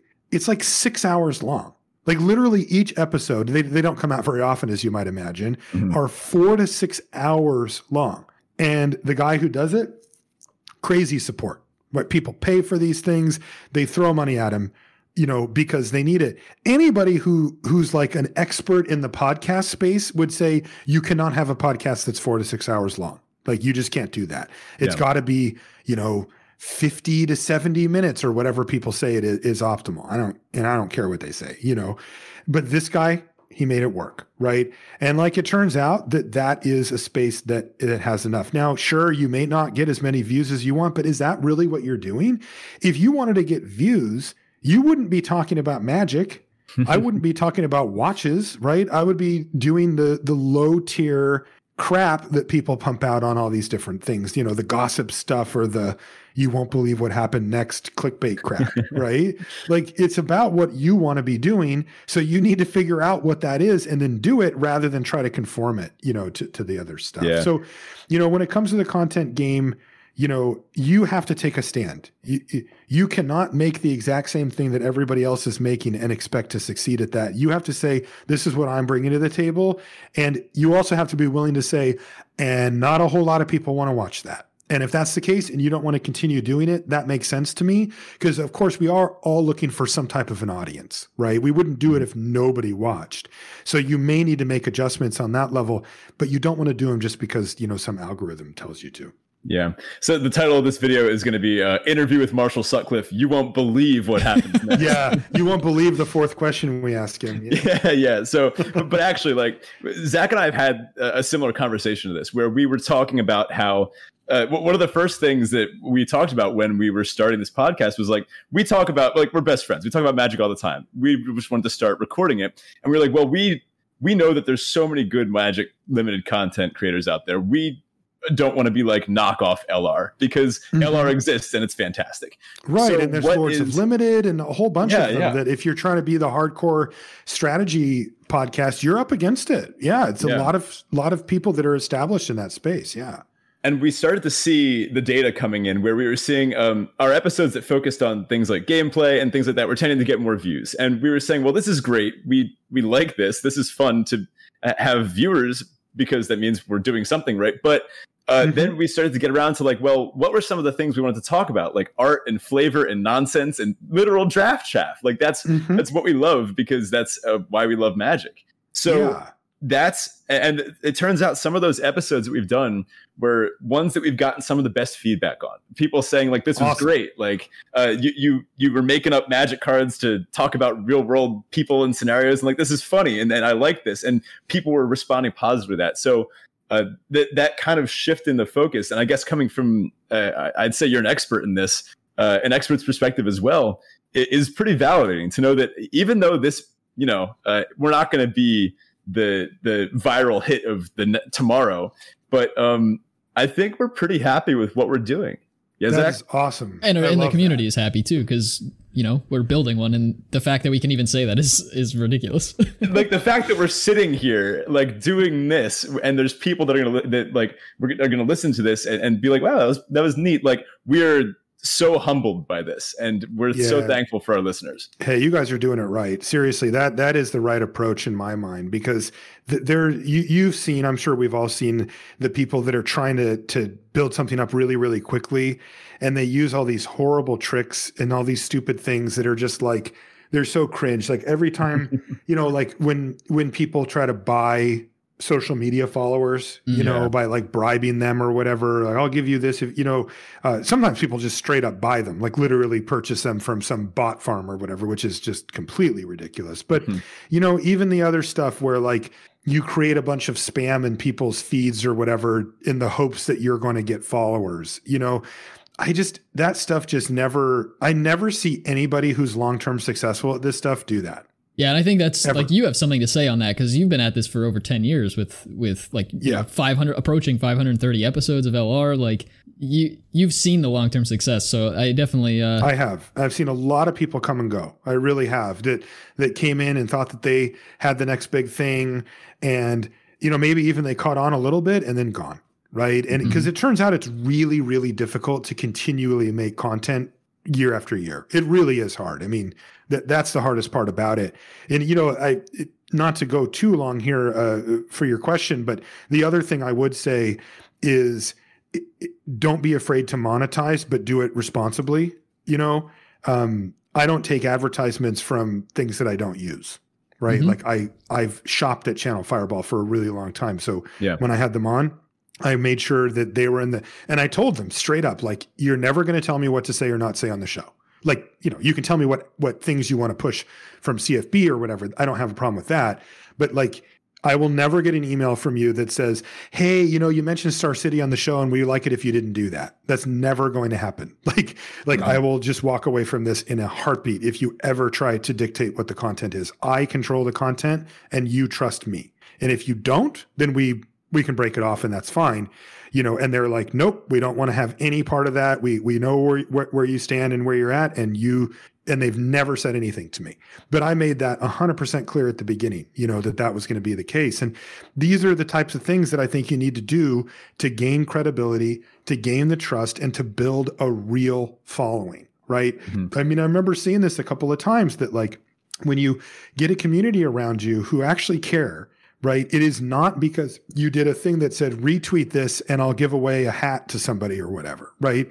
Those people don't care. Even if they do end up following you, it's empty. There is a quality to your community, and with regards to action. Like I remember I don't ask people to retweet my stuff. I don't put that on people. And the one time I did was when I launched the Kickstarter for the original thing for LR, when I had, kind of taken that leap, and I got 200 retweets in like a second, because people are like, I listen to that guy because he doesn't ask me to do this all the time, and so they understand that, it's something that you don't take lightly or whatever. So, yeah. Yeah. I mean, we're definitely going to take all this advice into account. Like this is the phase that we're at right now, where we're kind of like just leaving the diving board, and now we have to figure out what trick we're doing on the way down. So we've been starting to look into Patreon and that kind of thing. I guess this is another kind of a side question for you. Something about me feels weird, like asking for money, I guess. But then another half of my brain knows that this is work. Like Zach and I spend hours of our weeks doing this, and we put a lot of thought and effort into it. So how do you reconcile that in your head? Do you have guilt about it? How do I not make myself feel that, Yeah, no, I had a huge bridge to cross when it came to monetizing the podcast. Like I did not want to do it. I didn't. We had a sponsor, but they were paying us basically nothing. And I was like, that's fine. Like it covers random, internet costs, for doing the like hosting the podcast and stuff like that. Cause I was just, for the first 2 years or whatever, I just did it out of my own pocket and, microphones and stuff like that. But I also realized that there was an ultimatum that would approach, right? Which is that doing content on the level that I do and you guys are doing is too labor intensive, and it takes too much of a commitment to expect you to do it for years and years and years on end without any motivation or any, with having to do the 9 to 5 and do this and all that kind of stuff. Something is going to slip. And what that means to me is you either monetize and make it a part of your work life, or it goes away. And when I thought about that, I thought that's a realistic take on this. I really like doing this, but then like Ryan left the show and I had to get a new co-host. That was stressful and difficult. And then John left and I had to do it again. And I'm just like, boy, this is just a lot of extra stuff to have to keep. There's going to come a point where a co-host leaves and I'm just like, yeah, I think I'm just good here, But I do love doing the show. But then I thought to myself, well, what if I went to the listeners that love listening, and they tell us, hey, this is great. And, that give us all this great feedback and feel like they're part of something and all that. What if I told them, I'm just not even going to ask you if you would pay me $1 or whatever. I'm just going to leave.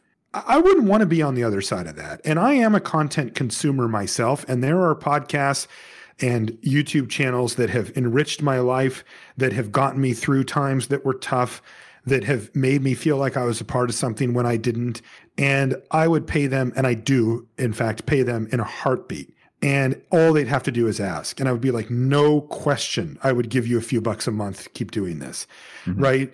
And so I felt like it was kind of crappy for me to assume that my inhibitions about, monetizing the podcast would override what people actually wanted. So my solution was, well, then let's find out, because nobody was monetizing podcasts and magic at the time. So I did a Kickstarter because Patreon and that type of thing didn't exist yet. And I got a great response. And I was like, okay, this is a real thing, right? And I always have approached it to monetize it responsibly, because it still doesn't sit well with me, to be honest. It doesn't. But like I've done little things to make it fit for me. For example, like our Patreon is per podcast episode, not per month. And I did it that way, even though they recommend doing it per month because you can make more money on average. I wanted to do it per episode because I wanted it to be transactional. If we don't provide you with the thing that you're paying for, you don't pay, right? And when we do, you do, right? And that way, I don't have to feel like if we skip a week, which we never do, by the way, but if we did, that I've let down my followership or my listener base, right? I can say, no, it's okay. Like they didn't get charged for that. Everything's good. It's all transactional, that kind of thing. But if I were you, Ben, and I was struggling with it, which I literally had to be talked into it. Like I was not wanting to do it. It really made me feel uncomfortable. But I said, I want to be able to commit to this in a real way.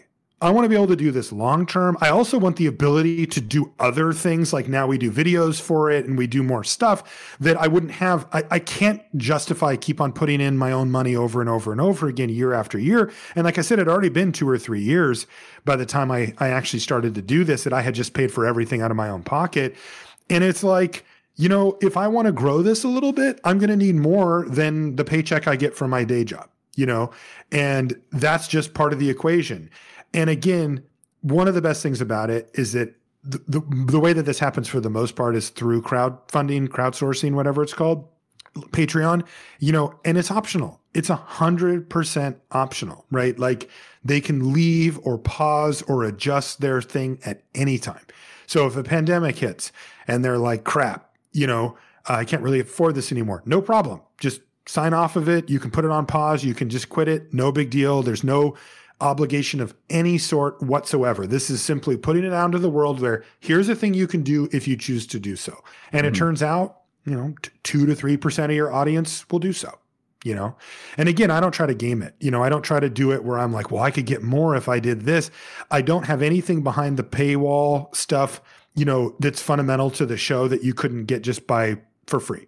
Like I don't put, the show up early. I don't put stuff like that out. There's a couple of bonus things you can get. Like you can get an uncut version of the show, for example, like where it's unedited, that's at one of the levels. But that's not something that I feel is like fundamental to the podcast. That's just kind of a fun, you can hear Luis and I basically BS before and after the show. You can watch, if you're a patron, you can watch us record the show live on a video feed now, right? So that kind of lets you're in a chat with us and you can watch. Again, if you're not, you still get the show the immediate moment that it comes out along with everybody else. And I didn't want to create like a class system of our listeners, where I was like, well, you pay us more, therefore you get the show early and you're better than these other people. That made me extremely uncomfortable. So I kept it to like fun upside bonuses rather than access to the show or to the fundamental parts of it. That's another way you can help, kind of that feels a little bad to me. So I chose not to do it. And I think it probably would to you too, Ben, based on hearing you talk about it, so you can do it right is the point. And then everybody's happy. People are happy to do it. Think about the content that you listen to, right? The stuff that you really love, right? You would pay for it. And it's not much. It's a few bucks a month, right? It's not like we're talking about somebody coming and being like, you have a new bill, right? It's a few bucks, well worth it. And you're getting it for free anyway. And of course you can stop anytime. So I would be mad if the content that I love took away my opportunities to support them and let them keep doing the thing that they were doing. And if they just decided to quit the show because they didn't want to do it, I'd be like, what the hell? I'd pay you money, So I put myself in the listener's shoes and decided that that's how I'm going to approach it. Yeah, it's a good mentality to have, I think. Definitely. Yeah, and it's been great. I mean, it opens up so many doors for the content too. Well, thanks, Marshall. Honestly, this has been an absolute blast. I think Ben and I have been talking about, like, well before we did the podcast and well before we even thought about doing a podcast, we had always wanted to get the opportunity. I think everybody who listens to you guys, all the content creators, all of the pro Magic players, I think everybody who's a fan of the crowd wants the opportunity to talk to these people and yourself. But it's honestly a dream come true for us to be able to sit here and just have a real cool conversation with you and to dive into a little bit more about you as a person and what you like out of Magic and all this kind of stuff. So it's been an absolute blast. Thank you so much for being on. Well, thank you. I really appreciate you guys taking the time to have me on. And it was really fun. Like, seriously, you guys, it was a really, really fun, in-depth interview. And that's how I like them. I like getting real, I like talking about real stuff. And you guys did that. So thank you for having me on. I really appreciate it. Absolutely. And obviously we are diehard LR fans. So like we want to stay kind of like engaged in the community and with all this stuff that you've helped us with, like this has been so cool for us. Like we're going to take the stuff that you just told us and hopefully all our listeners do as well. And apply that to this. So awesome. I love to help out anytime. I mean, I've always been of the mentality of the rising tide, rising all the ships thing. Like I don't look at our content space as like a competitive thing. I think that like if you guys are successful, then that's just better for everybody. So I'm always happy to help out. Awesome. Thank you. Thanks so much. Well, everybody, that's going to do it this week.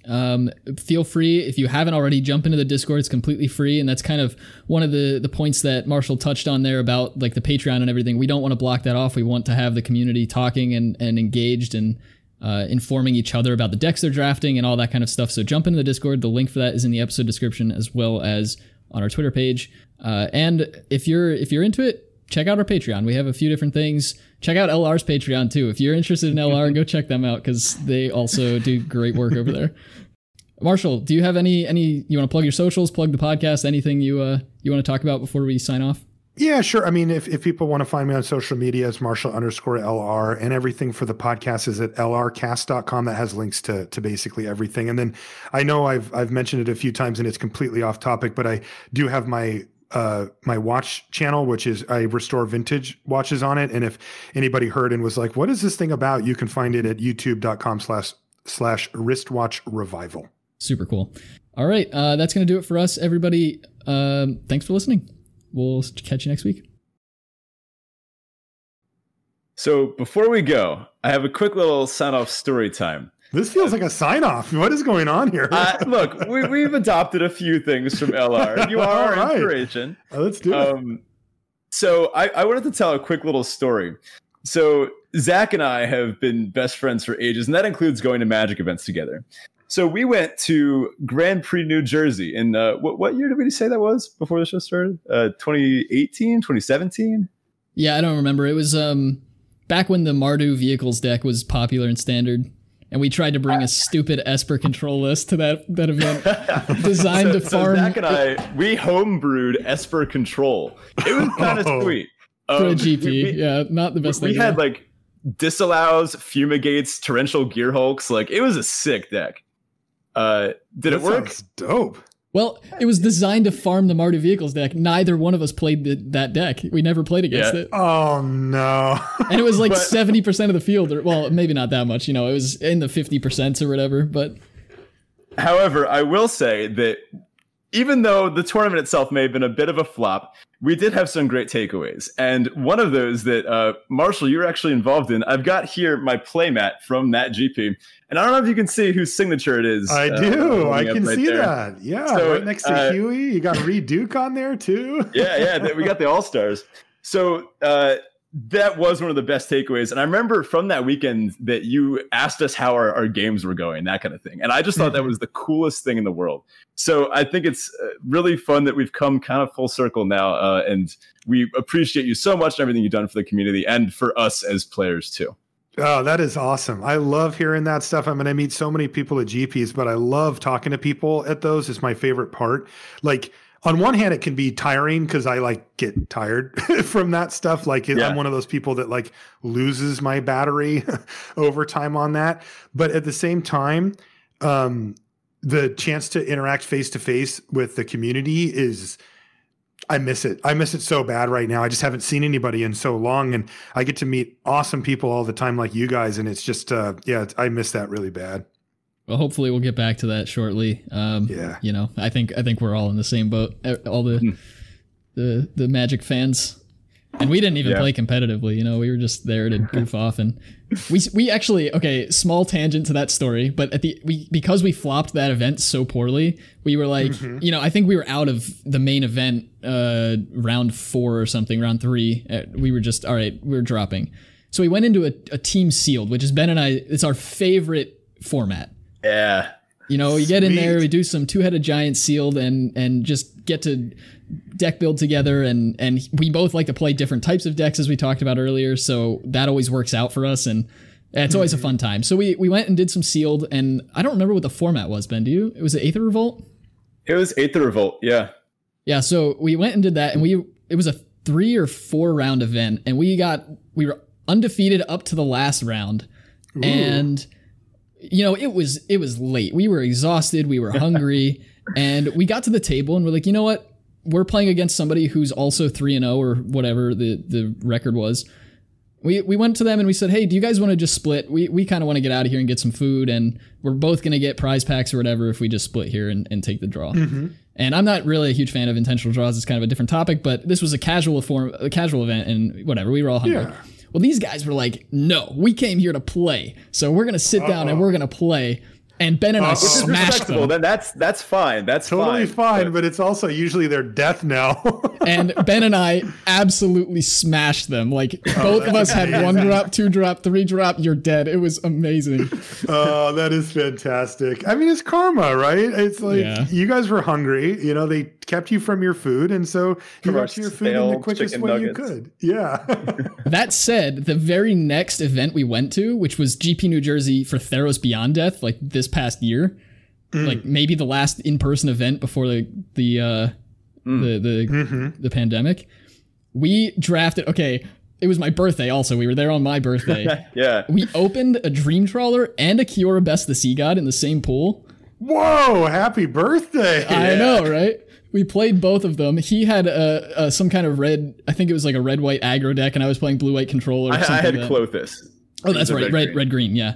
And we also went undefeated up to the last event or last round in that event as well. And then we play against these 2 younger guys, like probably 11 and 12 maybe. Like they were young guys, and we're like, all right, they're here, like they know how to jam. They're in the end of this event, this format or the event, and they know what they're doing. So we're playing, and they're making like some weird plays that it's like, I don't want to say it's because they're young that they're making these weird plays, but something feels off about what's going on. Like we're assuming weird they know what they're doing. Yeah. And I don't know. We got to a point where I was like, they're playing something that I should counter, and I have 1 counter spell in my hand. And I look at Ben and I was like, I smell a Thassa's Oracle, but I'm going to counter this anyway. 2 turns later, they mill themselves out and play a Thassa's Oracle, and I was like, you gotta be kidding me. God, that's incredible. Wow. You even had the read, too. Yeah, I will take a little bit of the blame for that one. I was like, nah, just counter the spell. There's no way they have Thassa's Oracle. Yeah, it's a rare. What are the chances, right? Well, in any case, I look forward to all of us getting back to Grand Prix nonsense soon.